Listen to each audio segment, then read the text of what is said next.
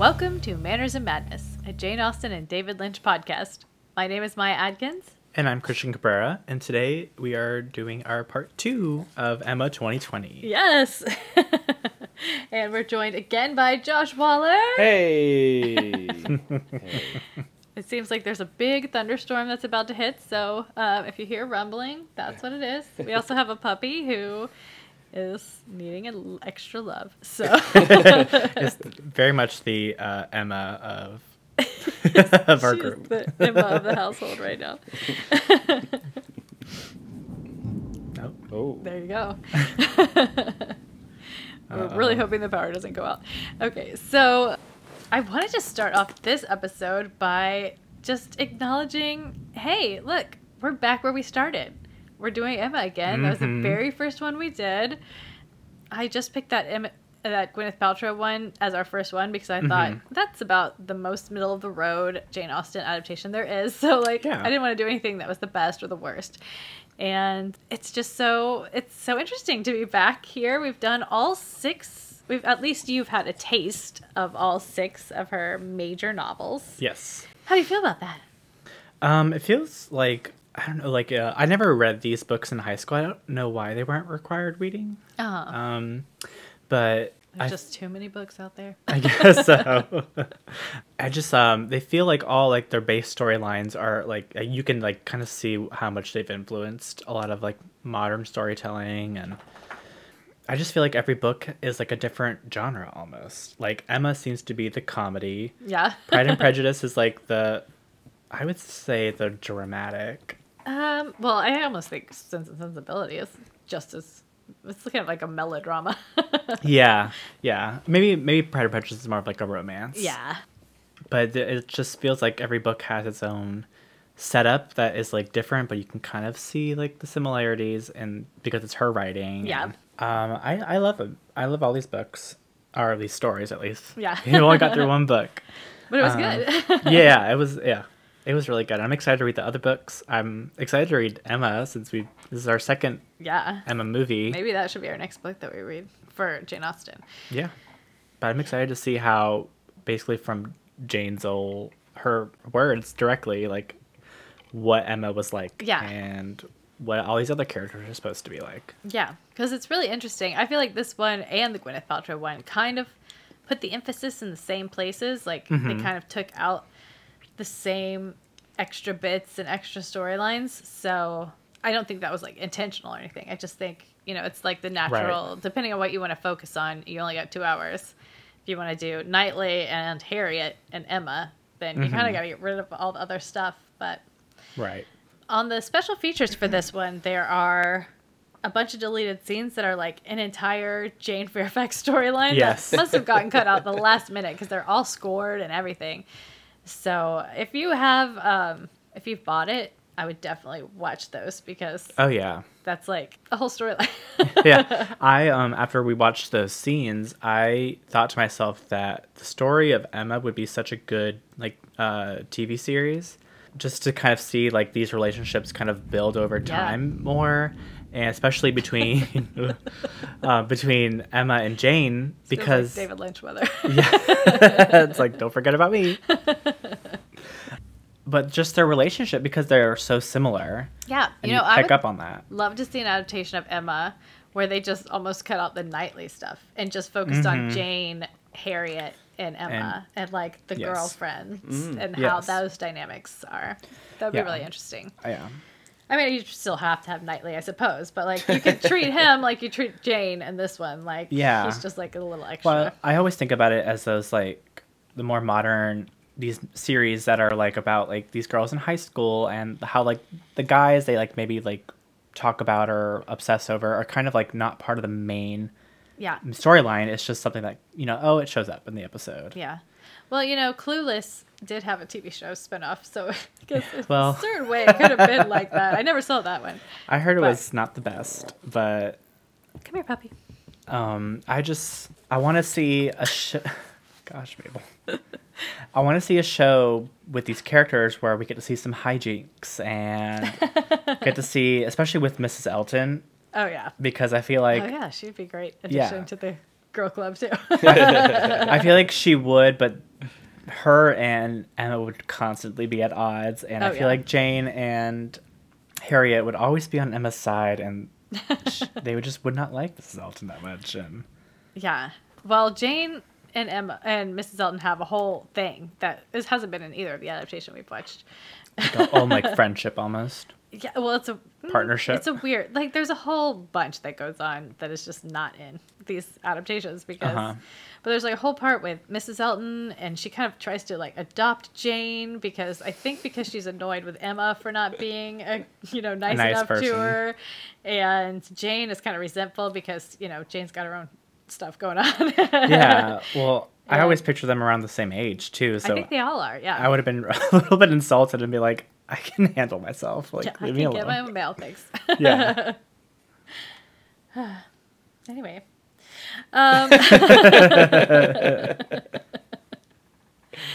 So, should we go ahead and do notes then? Yeah.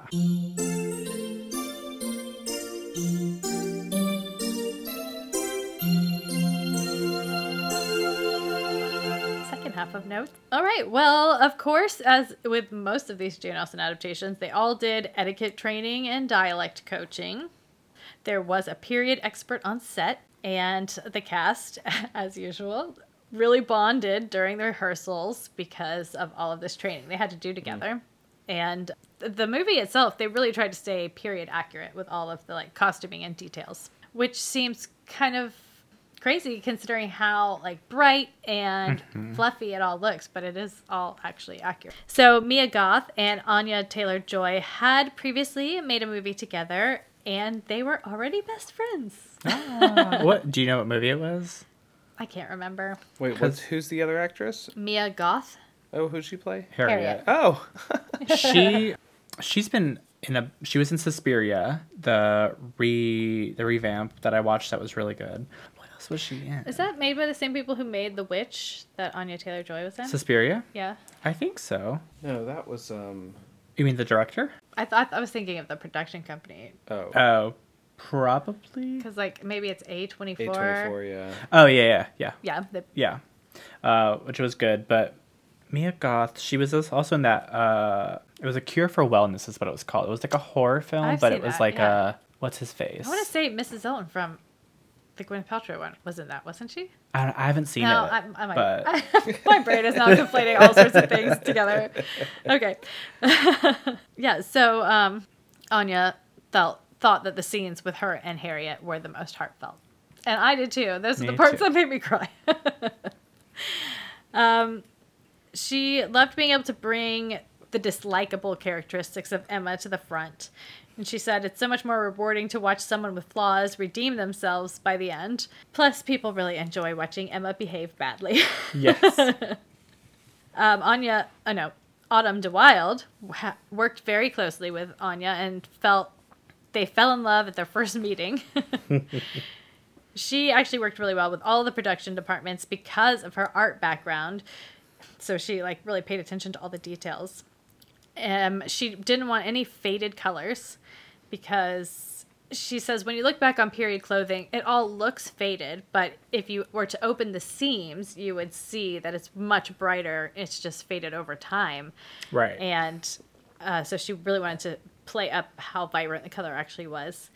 She said she might have pushed it a little bit farther than it actually was, but Thank God. The richer you were, the more vibrant your colors were. And since Right. Emma was so rich, they had the most vibrant. Like, you'll notice Harriet's never wearing like a bright yellow or... Yeah. Yeah. That's why I always thought. Because if you look at other period pieces, maybe not from that far back, but like Downton Abbey, for instance, like all their stuff it's very colorful. It's never dreary or drabby, even though the house is super old. Yeah.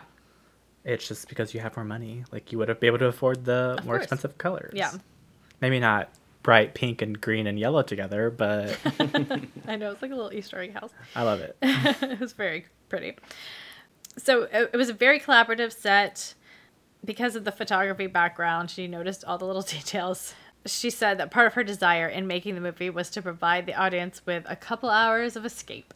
I was like, well, you couldn't come out at a better time. You're right. Seriously. We all need it.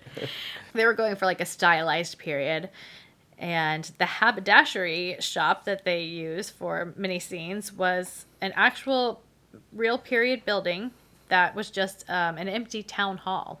Oh. So they thought it was perfect because they really wanted one that looked out on the street so that, you know, everybody who walked by could see in. And Emma's house, Hartfield, was actually from the time period. It had it was like a Tudor, but then it had this added on area.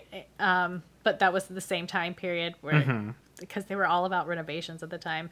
So they basically just, you know, put up wallpaper and set decorated, but used that house for all of her stuff. Hair and makeup took like 2 hours a day because they were talking about how much these people in real life would have had to go through, and like they would have had to basically been in hair and dressing for 2 hours in the morning to get their hair all perfect. Whenever I see like hairstyles like that where like when they take it down it's super long, but then when you see them with their done up, it's always like way above their shoulders. It just the pinning. Oh my gosh, all the the tiny bobby pins. Curls. Yeah, the ringlets. I could never have the patience for that. Also, one of Mr. Woodhouse's coats required like 2 people to carry it, so it's like... Oh, was that heavy? Yeah. But all the costumes were done by Alexandra Byrne. She has done a lot of period movies, including the 1995 Persuasion, which we haven't done yet, but I think that was one of her first movies. She did that both of the Elizabeth movies. Oh, wow. And she's also done a lot of Marvel movies, including Thor, The Avengers, Guardians, and Doctor Strange. Wow. Yeah. I love all those Marvel movies. Wow. She said all the costumes are historically accurate and show the wealth and sophistication of the characters. Harriet's style improves as the movie goes on, and she makes frequent use of colored undergarments so that the girls can wear white, which was common for the younger girls, but then at the same time still have color underneath. Mm-hmm.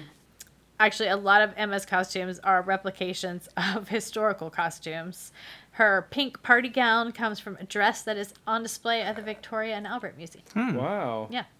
We You can went there, actually didn't see... we? Yeah, we did. Yeah, that's right. You can see, if you look it up, like, there's a lot of pictures of the historical gowns and then hers and, like, how similar they are. That's interesting. Yeah. And then I wrote down a quote from Autumn de Wilde on what inspired her. And she said, "This is also a love story of 2 friends. Not just Emma and Knightley, but Emma and Harriet. I have a lot of heartbreak and romance in my heart for early best friends. The most hurt can be caused at that age, when you don't realize that people are not disposable. I think a lot of girls have to learn that about their friends, or they have to learn how not to be a doormat, which was the case for me." And then what I thought was really interesting is that by making Harriet such a powerful character that you sort of take for granted as kind of a dingbat in the beginning, you realize that there's a piece of all of us that are both Emma and Harriet. A lot of us think we're the victim, like Harriet. But if you really think about it, there have been times when you've been an Emma, and that's really important. Wow. Yeah. I like that. So I really like Autumn de Wilde. I can't wait to see what she does next. Yeah, no kidding. This was such a great movie. And Definitely a good first film. she's so a photographer, striking. Yeah. so I have a special affinity. Well, maybe one day we'll have movies again, and And we'll see more Yes. autumn movies. Let me be your intern. I'm probably way too old to be an intern. I'm sure if you do it for free, she'll take it.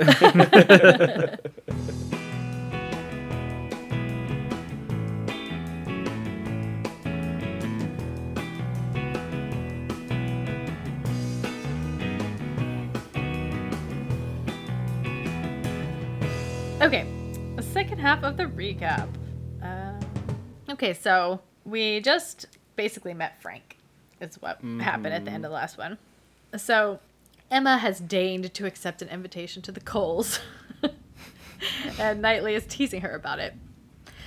And she says she must take every opportunity to see Frank, which, of course, is just what she knows will get him riled up, so they're riling each other up.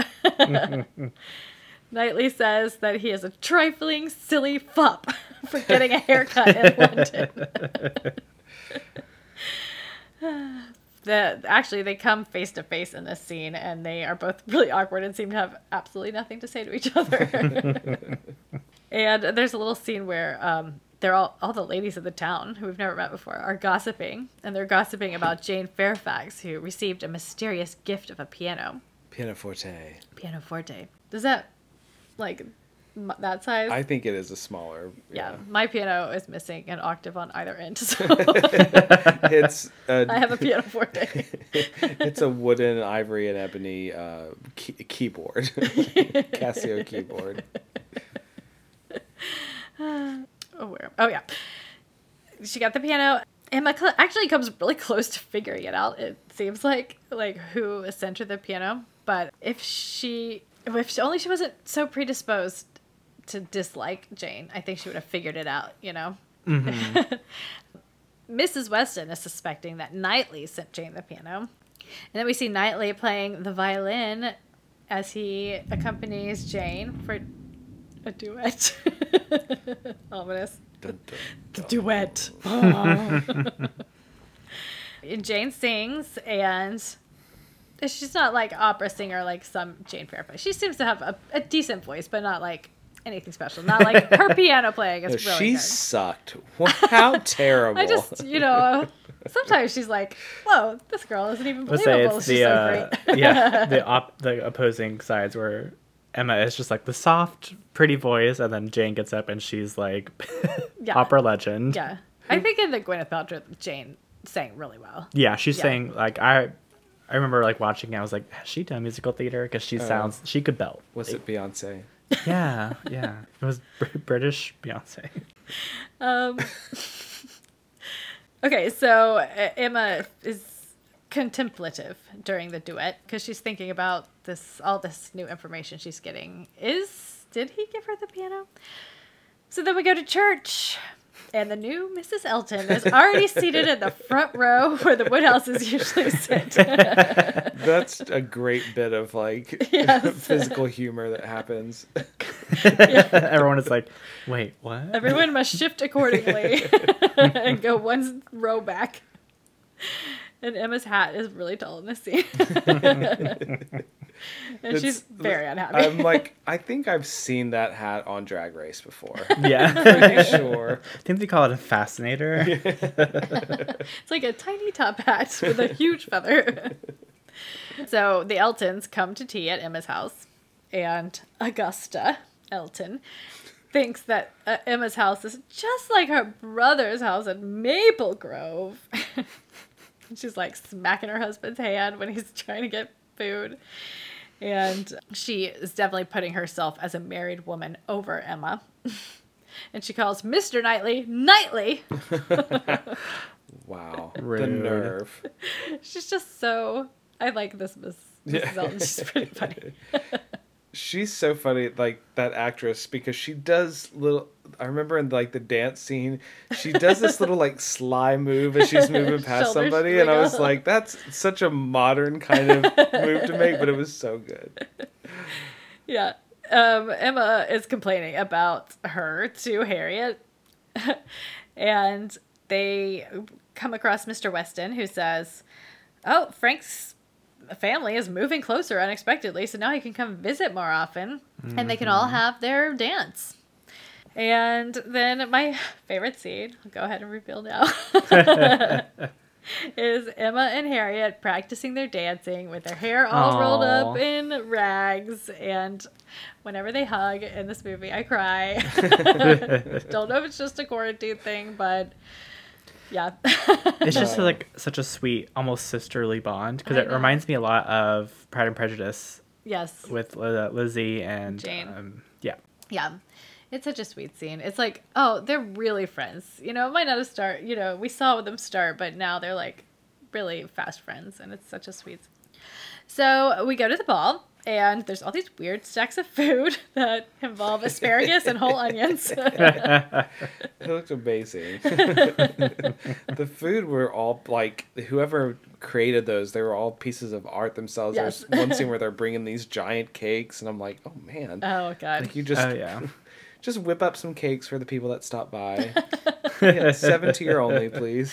The drunk Austin girls got to like go to the premiere, and recently they sent them this box of treats or some sort of promotional thing, and they were showing pictures of them online. I was like, Those are the most adorable things I've ever seen. I remember in class we went over because that time period is really known for its like dramatic food because of all the parties and presentations. And I can't remember what his name was, but it was one guy who started it who was a French cook who came to England because of the revolution in France and started this whole movement of having these like ridiculously tall like stacks like 10 feet tall of different foods and whatever that were so unnecessary. Interesting. And then of course the reactionary movement right after it is like very simple, very plain, not wasting a lot.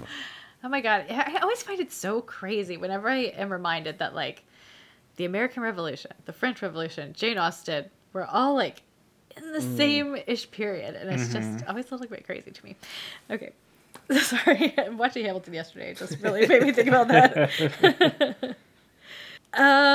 Okay, we're talking about food. So Miss Bates is so thrilled with everything, and Mrs. Elton is being annoying about being over trimmed, as Jane is forced to listen to her, and her hair is all in these crazy bows.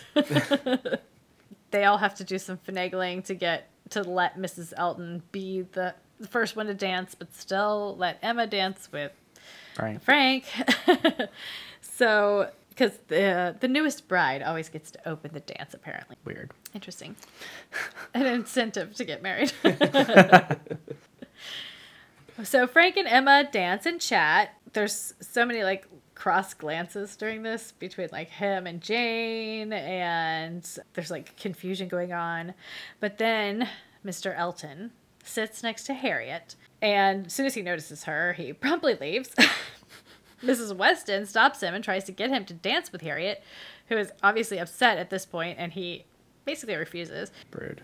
And then a heavenly choir starts singing as Mr. Knightley walks across the room and saves Harriet from her misery.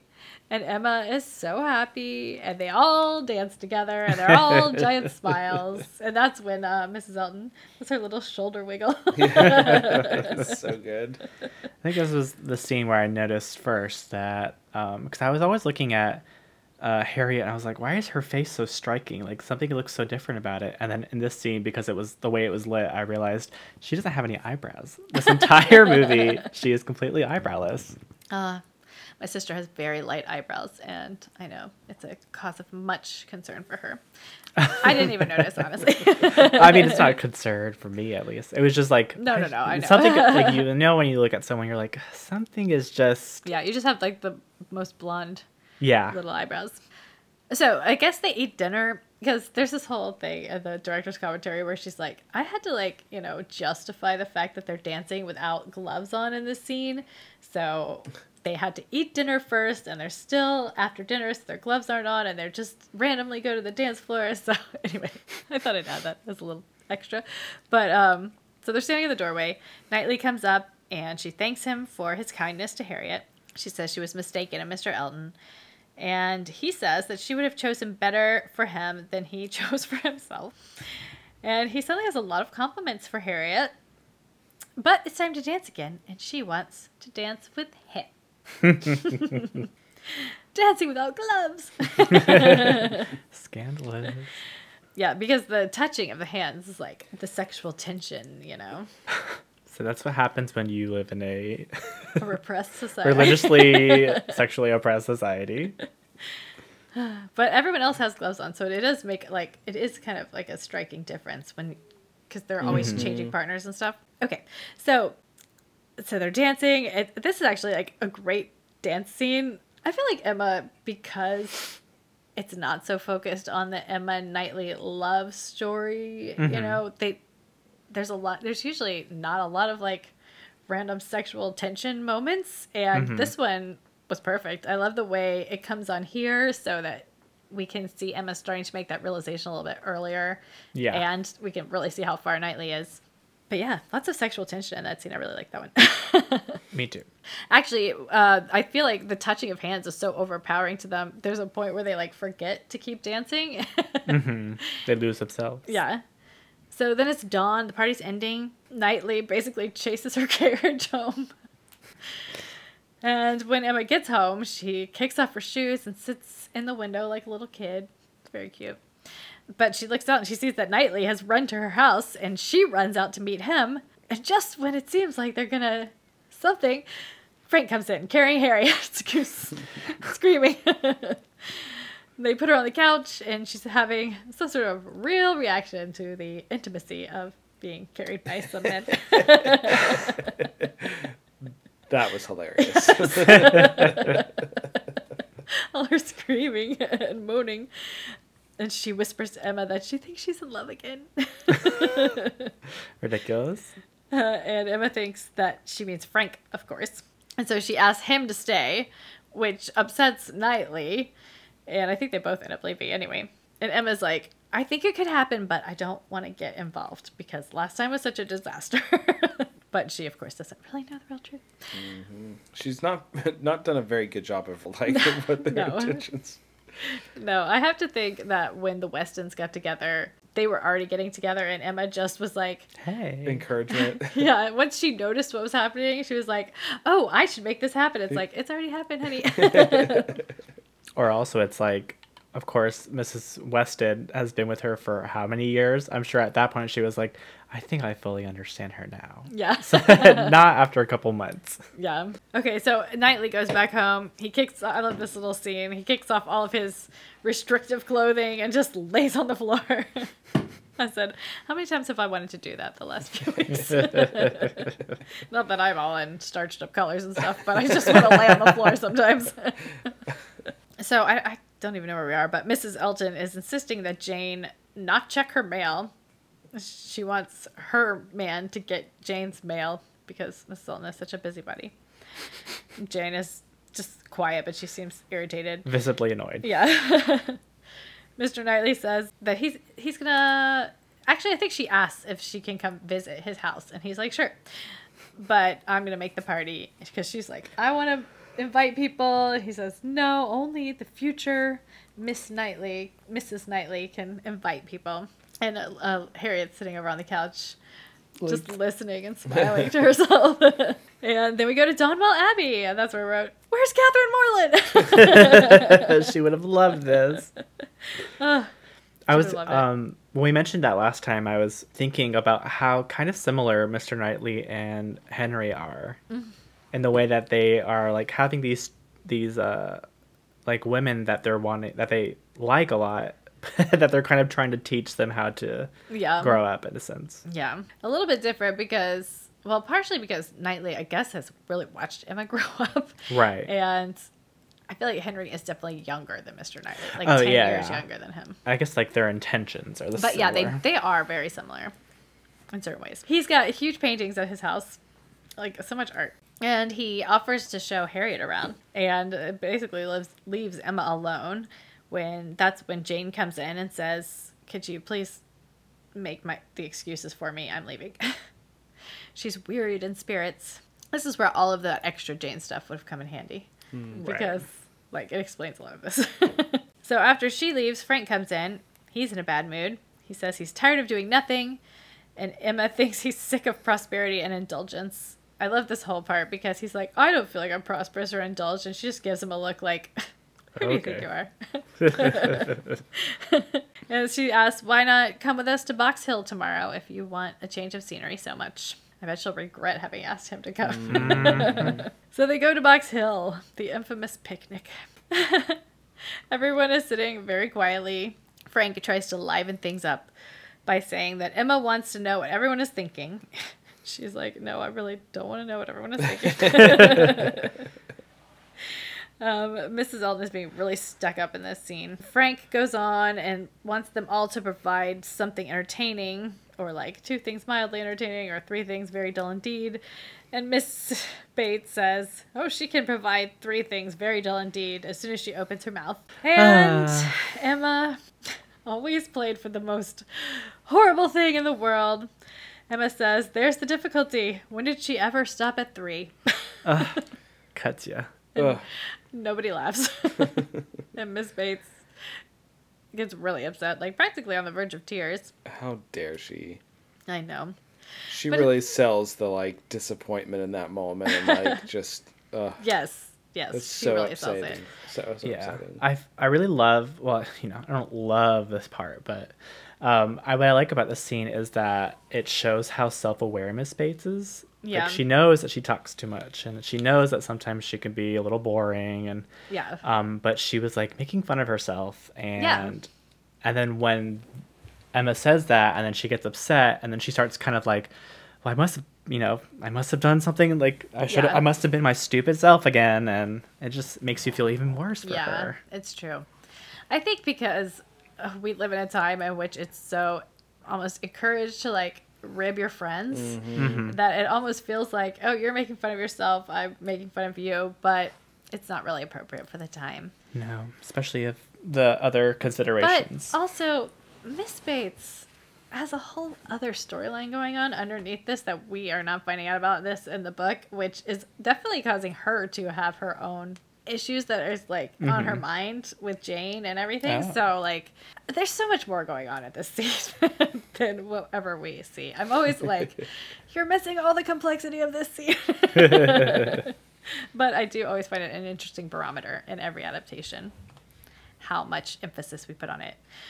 Mr. Weston reads the room and is trying to lighten things up, but he doesn't do a very good job of it because he is like, what? I've got something to add. What are the two most perfect letters in the English language? And he says it's M&A for Emma. And all of the irritable people get up to go on a walk. Poor Miss Bates is on the verge of tears. And I wrote, they all need a nap. Well, I just feel like maybe this is my own prejudices, but I feel like when he was being like stupid at first and was like, she wants to know what you're all thinking, I feel like Mrs. Elton just kind of soured the mood with being so snobby, Yeah. and that's why everyone was just like, all right, like Yeah. kind of already in a bad mood. Yeah, it's definitely summer. I mean, they don't look particularly hot, but I know that that is a concern in the book. They're all super hot. They're Yeah. all irritable. It's like, yeah, you guys should have just set up some hammocks in the shade and all taken a nice little nap on Box Hill. It was a beautiful setting, though. Wherever yeah, it they was shot that gorgeous. was like, oh, just a casual picnic. Yeah, no one's happy on this trip. As Emma's waiting to leave, Knightley comes up and gives her a major dressing down about Miss Bates. Emma does not want to hear it, and she's apparently not allowed to be irritable because she has to set an example. And then she bursts into tears and tells the driver to drive. Very badly done, Emma. Yeah, I think actually Mr. Knightley is way over the top in the scene because I'm thinking there are other people around. It's acceptable for you to be yelling at Emma. And also to be yelling about Mrs. Bates and being like, look how unfortunate she is. Like super loud after she just got basically like, cut down. She's so beneath you, Emma. How could you do that? Sure, Mrs. Bates was like, okay, I'm gonna go home. Yeah. Ugh. I know. I just nitpick this part so much. So, we're back at home. She's back in her childhood comfort window. And I love this little part too. Papa comes in and listens to her cry and list her flaws. And he sits with her to comfort her. It's very sweet. Very sweet. Shows the relationship. And it also shows, Emma, she knows. She just wasn't behaving well. And Appropriately.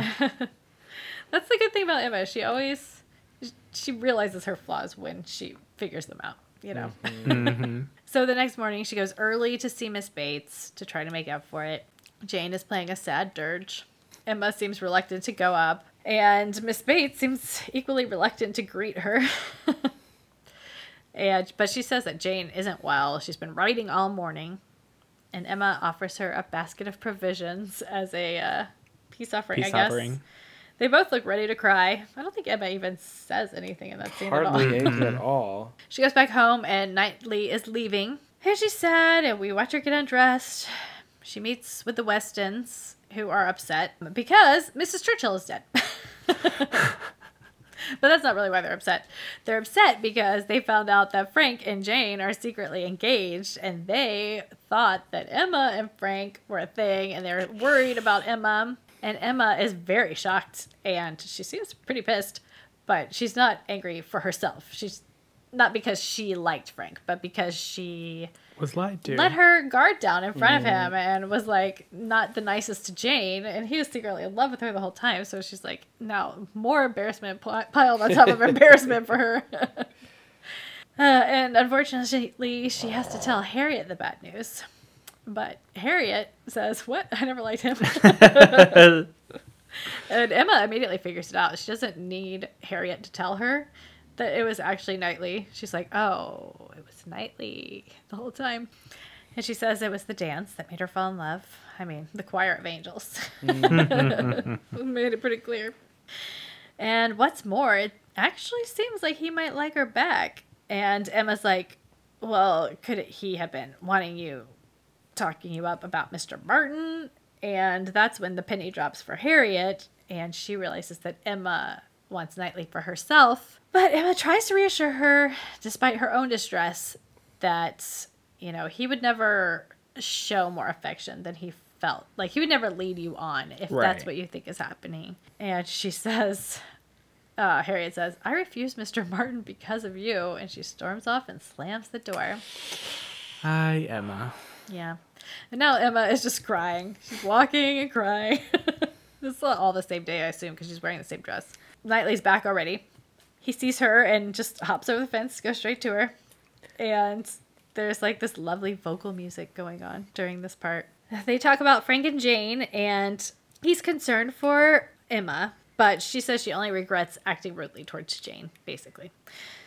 And Knightley says he envies Frank in one respect, but Emma won't ask why. This is like such a crazy scene because it's like, oh, it could almost not happen. You guys just keep walking away from each other because you're so scared. He's frustrated, walks away, but Emma won't let him leave. She says she'll hear him out, and he wants to know if he'll have any chance of succeeding with her. And he says if he loved her less, he could talk about it more. And Emma starts to cry. And he asks her to marry him. And she has a nosebleed. She's just like, what?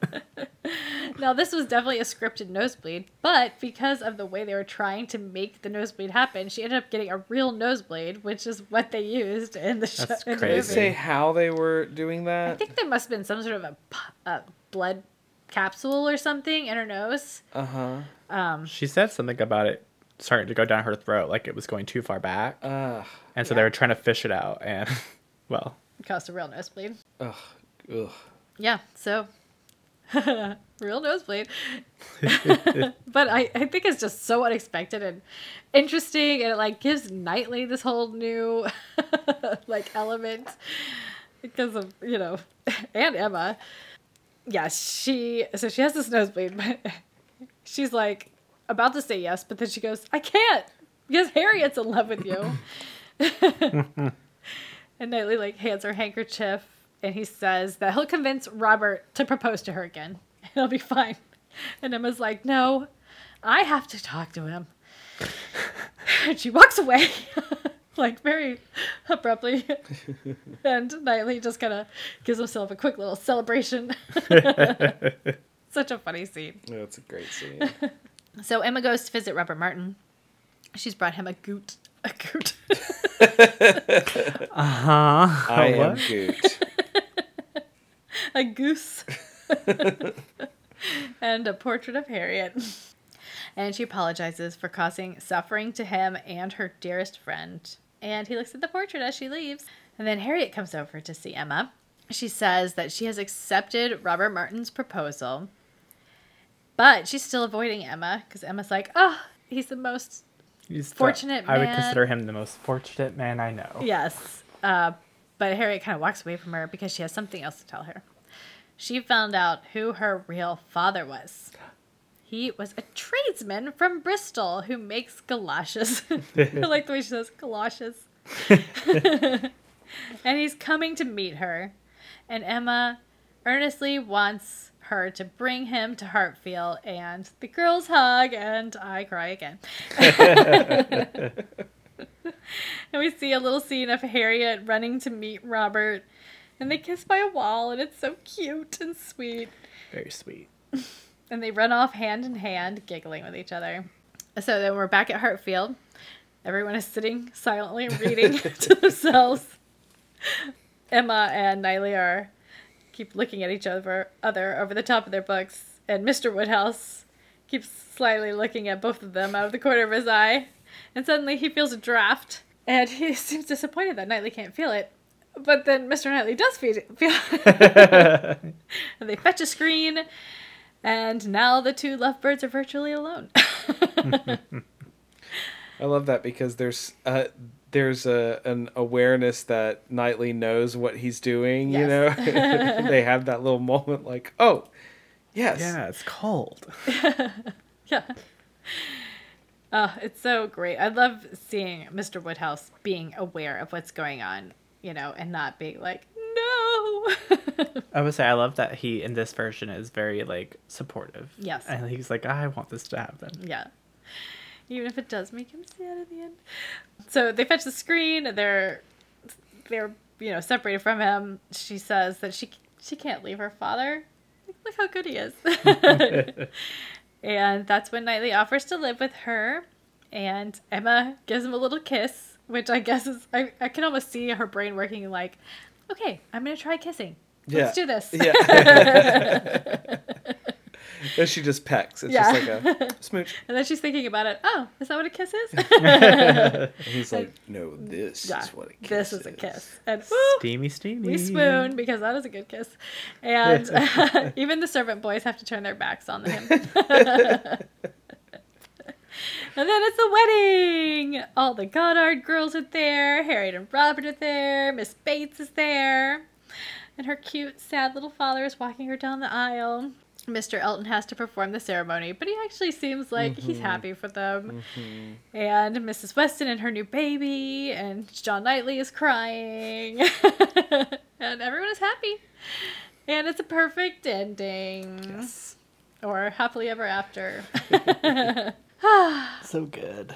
So basically, the two Woodhouse daughters married the two Knightley brothers. Yes. Yes. And nobody lives at the Knightley house. Right. I wonder what will happen when Mr. Woodhouse dies. Will they move back into the Abbey? I did think about that. I was did like, think about that too. he doesn't have much longer to go, really. So. Or they both live in Probably separate not. houses. I think they'll both go back to the Abbey because I could see also Emma being the type where she's like, I can't be here without my dad. Yeah, that might be true. That could be true. Oh, that's a real downer to think about.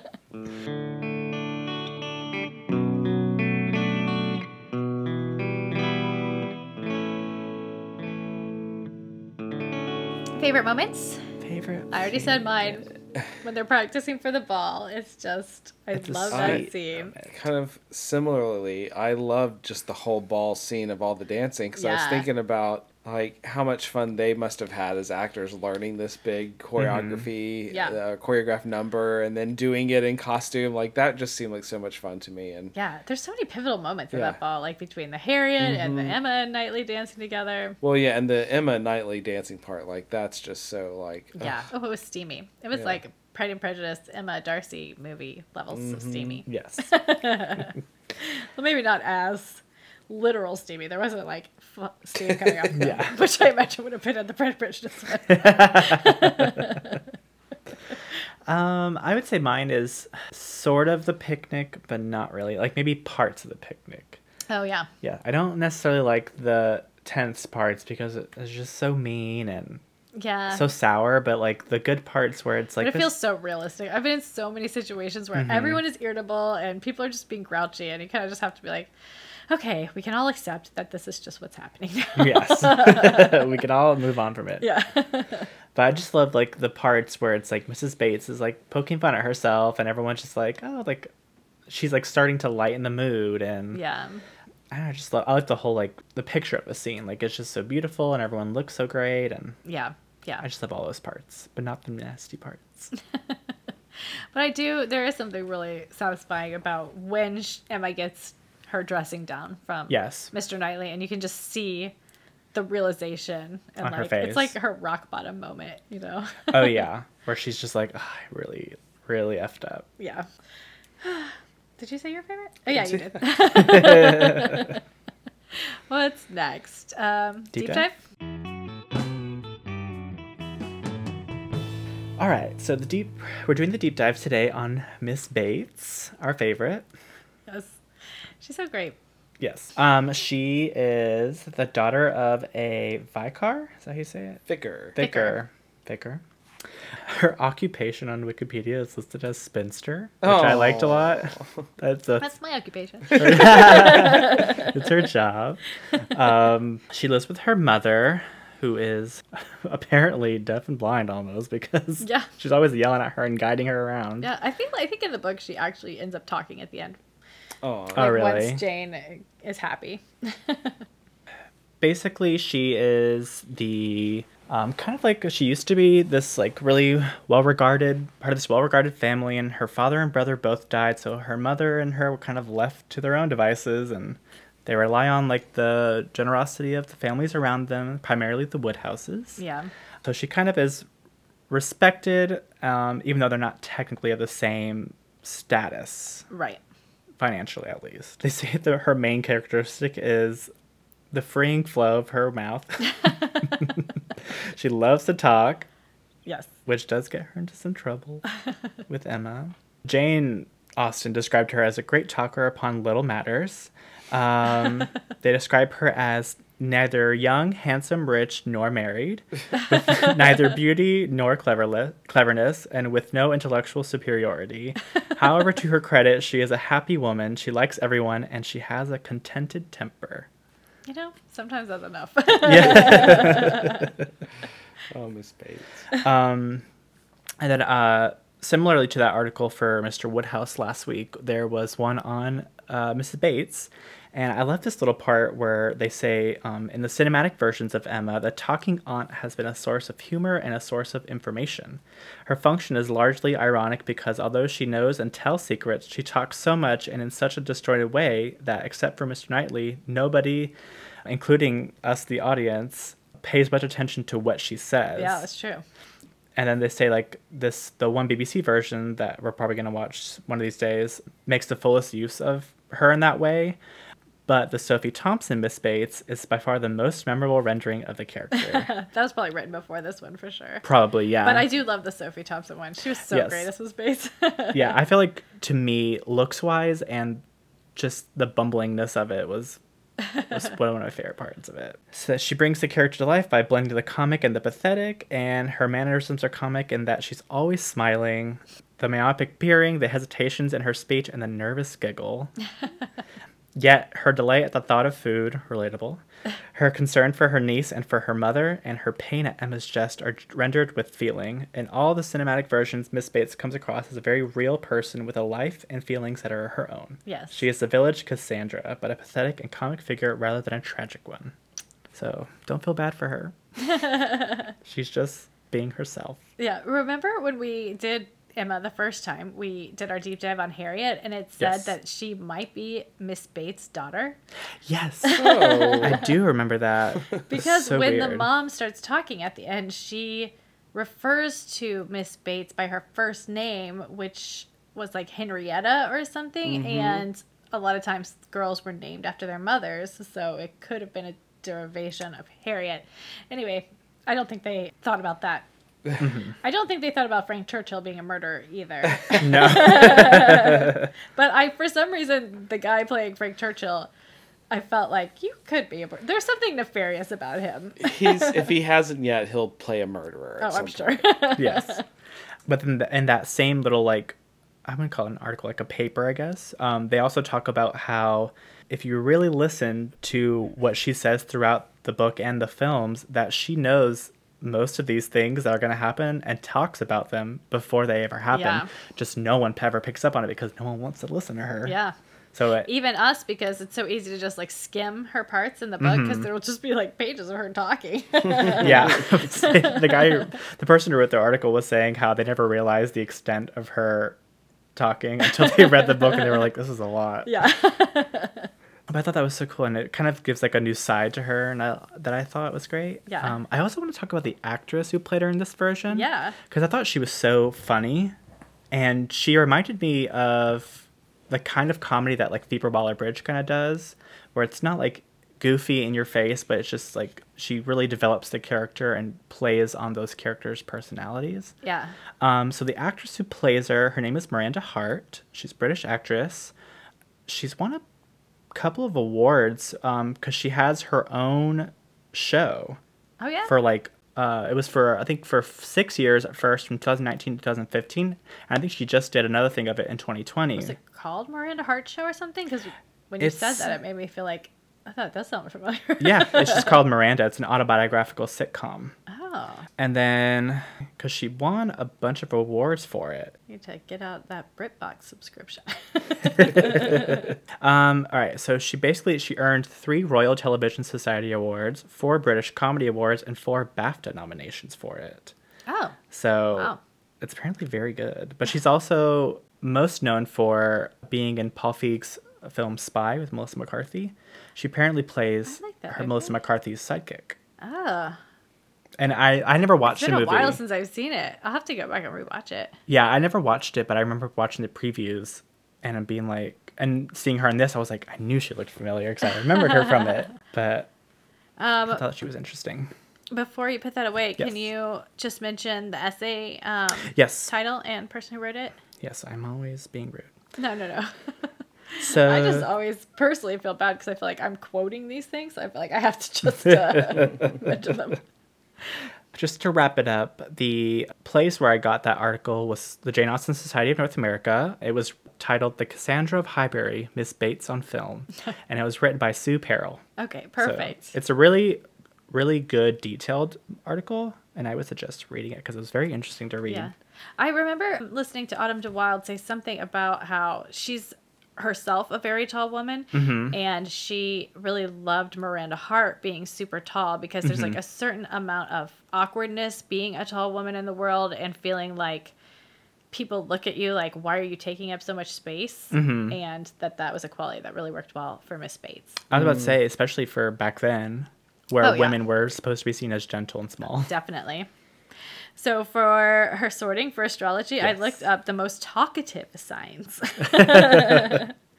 And I had a couple, I think. Well, there's Gemini, of course. Of course.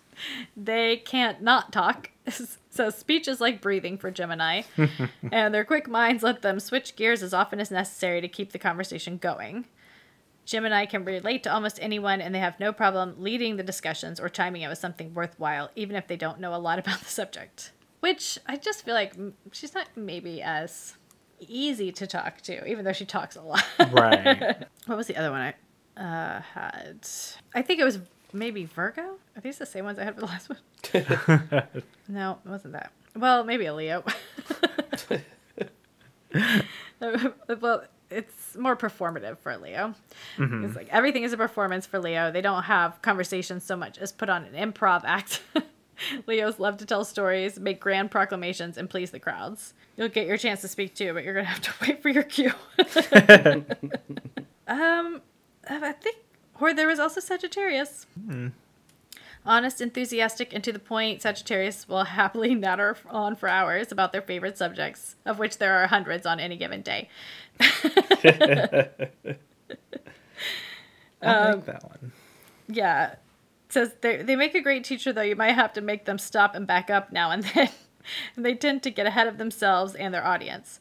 The best way to shut Sagittarius up is to give them a new book or offer to teach them something that they've never heard of before. But that actually does sound like her, because like a letter will make her read. Yeah, Stop she'll talking. share it with everyone. So, yeah. I like Sagittarius. Sagittarius, I think so. Have we ever said that you're a Sagittarius? No, I think at one point when we started the podcast, we were gonna reveal or have people guess or something like that. Nobody writes it anyway. So. But yeah, so I'm a Sagittarius too. Yes. So me as Miss Bates are one. Yeah, between the three of us, we are the fire signs incarnate because Leo, Aries, Sagittarius. Yes. So we had an idea. I don't know if we could do it this time, but of maybe trying to sort our Jane Austen characters into like David Lynch characters and vice versa. So who would Miss Bates most be the equivalent of in any of the David Lynch stuff we've watched so far? You know, the first thing that comes to mind for me was the Log Lady because I think Lucy. Lucy. I like Lucy because Or Nadine. yeah, I just like feel goofy and Yeah. takes control. Neither of them seem like happy talkers, though. No, I was thinking more of the Log Lady in the sense that Miss Bates seems to know everything that's going on. That's true. And is giving you the information, you're just not taking it in the right way. Yeah.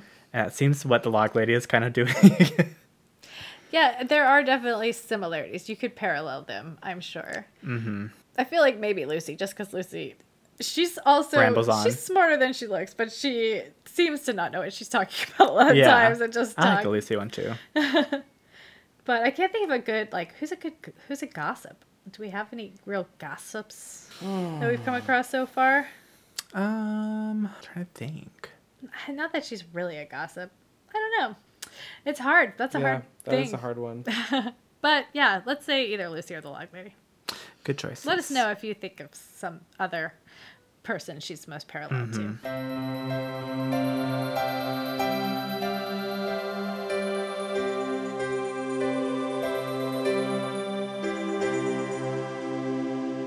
Okay. Final thoughts? I really enjoyed this movie. I think this is probably my favorite Austen adaptation. I feel like you're just like me in that your favorite is whatever your most recent is. Well, it's like the thing that kind of like, and I don't want to say sucks because the old ones aren't bad at all, but it's just like the thing that kind of like is not great about comparing these with the newer ones is that there aren't a lot of new ones made in the 2000s that have these high budgets and high art Yeah, we haven't, besides directors. Pride and Prejudice, Right. we haven't had a real movie, and neither, it wasn't really that high of a budget. No, it but just looked looked expensive. Really high budget. I think, yeah, this is my favorite just because, not only just because of how it looked, but because of how the acting was. Like, it felt funnier. Like, it felt like she really understood that it was a comedy and that even, like, the little, like, not just the words, but, like, even, like, the interactions, little, like, nuances in how they looked at each other. Yeah. That was funny to me. Yeah. I really liked that modern sensibility that kind of came in. But it still seemed perfectly period. Right. But I really enjoy that in a period piece because I feel like too often we tend to think of them as thinking differently than we did or acting differently when it's just, I mean, the conventions of society might have been different, but they're still humans. They're still Right. thinking and acting the Right. same way. I'm sure there were plenty of eye rolls of teenagers back in the day. Right. But yeah, I guess to finish out my final thoughts. Did you finish yours? Yeah. Okay. Yeah. Yeah, I loved it. I love to see such a stylized piece, so unique and quirky, and had so much style, and it was so gorgeous, and all the acting was great. And I just really like to have this new perspective, and it kind of shocked you a little. Like the nosebleed was just so unexpected, but seemed so appropriate at the same time. Right. Well, it added to the comedic element. Mr. Woodhouse had seen that, he would have freaked out. Get Perry. What are your final thoughts, Josh? Yeah, no, I just thought it was so much fun. Going back to something I think I said last episode, that sometimes Jane Austen can have the appearance of being really dull and boring because because it is a period piece, and Yeah. this seemed to like embrace all the best qualities of a period piece, but imbue some sort of modern sensibility, as you said, to it that just made it so much fun. I think more accessible. Like, this would be a good movie to say, if you want to get into Jane Austen, Yeah. watch this movie first, because it definitely is a good entry point to Yeah. understanding the humor and the the characters that she writes. Yeah. Definitely Emma is always a good starting point because it's definitely like funny and the characters are really relatable, especially nowadays where we're all much more aware of our own complexities. Or, I mean, maybe they were at the time. I just don't think they were writing that many super complex women like Right, that are yeah. like likable and unlikable at the same time. But yeah, it's always, I mean, every newer adaptation is always a great place to start because, especially if you don't have a lot of love in your heart or like experience with period adaptations and stuff like that, then, adding that touch of the modern really And the stylist, the Styling was great. Yeah, it's just so beautiful. I also Sugar-coated Emma. yeah. I think this film is more of like a testament to let more women direct these Austen adaptations, because I think when you read the books, you have these outlier female characters that in most of these films get kind of like let go of, or like they're almost like kind of just in the background, like Isabella or even Jane. And in this film, was really glad to see that we got more Isabella. We Yeah. got to kind of meet her and Yeah, she see had a some really of her interesting sensibilities. take. Usually Isabella's just like, oh, so nice. But it Yeah. was nice to see a different side of her. Yeah, and it added to the comedy. And Yeah. we didn't get a ton more Jane in this one, but I felt like I got to know Jane Fairfax more. Because in the older one that we watched, she seemed very just quiet and in the background. Yeah. She was barely in that one at all. Exactly. So I really I loved the combativeness with Emma and Jane. So I think it's really a testament to let more female directors who care about female characters, because even these minor characters that aren't super into it, they're given life, and you can we could talk all day about Isabella and Jane Fairfax if we wanted. Yeah, definitely. Always say more women direct. I'm always shocked, like how many Jane Austen adaptations are directed and written by men. Mm-hmm. And there's nothing wrong with men loving Jane Austen. I have no problem with that. I can totally understand it. In fact, that's what she's looking for. If you're a single man, just kidding. Or Mr. Knightley. I'm just trying to Emma you. Well, that always backfires. What were we saying? More about More women directors always. I'm sure I've said it like so many times on this podcast already, but like, yeah, let's have less Andrew Davies. We haven't got to any Andrew Davies. He's great. He's done so many of people's favorites adaptations, but he's done so many of them. I'm like, right. Let's get a different perspective. Yeah, let's give someone else some actual money to do a big, nice. They're doing another Pride and Prejudice, so I don't know when that's supposed to come out. It's probably delayed because of COVID, but yeah, definitely when that comes out, we're going to do it. I can't wait for that one. Me too. I know that. Yeah, because we had a great adaptation of it in the 90s, and then there was the movie, and all the other books got more recent, like, miniseries TV adaptations, except for Pride and Prejudice, I think because it had such a, like, iconic one, and maybe because of the movie as well. So it's about time for a new miniseries, Pride and Prejudice. Yes.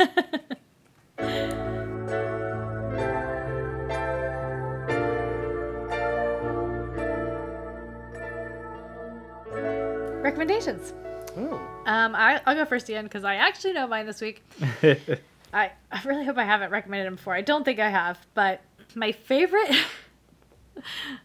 childhood and still to this day band, artist band that no one has ever heard of but me and my family.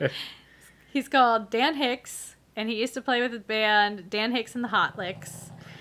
And he plays like the fiddle, I guess, the violin, but it's kind of like, I don't even know how you describe it. I find it to be very unique. It's got a little bit of a like Django Reinhardt, is that what I'm thinking of? Like French, I don't even know. It's like jaunty guitar playing. Yeah. It's like, And it's got great harmonies. The Hot Licks are great. I personally, if you want to find an album with just like some of the best songs, for me, my money is just to get like the best of from like, you know, the 60s or 70s when it came out. He died a few years ago, and both my sister and my dad got to go see him play twice, and both times I couldn't. I think I was in a show both times, and I was like so disappointed. Rude. Yeah, but such great music. Definitely recommend Dan Hicks and the Hot Licks. Yeah, this is cool. Sometimes it's labeled Dan Hicks and his Hot Licks. What can you do? Who's next? I can go next. My recommendation is going to be a TV show. It's I May Destroy You. It's on HBO, and it's written, and the lead in it is Michaela Cole, who is most known for Chewing Gum. Okay. And it's just It's really well done. It's a kind of like discussing people. It's kind of discussing sexual assault and just kind of like, what would you, I don't know, like just being like a Black woman and being in like the literary community, because she's a writer on the show, and it handles everything so well. Because a lot of times whenever you watch something that deals with like sexual assault, it feels kind of like almost pervasive and like in your face. Yeah. But she handles it so well, and it feels so realistic, and it just, I don't know, she does the character. She's a great actress. She's like insanely beautiful on the show. Like it just is, it's so well, and it's so funny. Oh, It's really funny too. So I would recommend that like over and over. I think we've watched the first 3 episodes. At least, yeah. Yeah, and then a 4th one I think just came out or comes out tonight or something. But it's just so good. I would look forward to it every week. Awesome. What's it called again?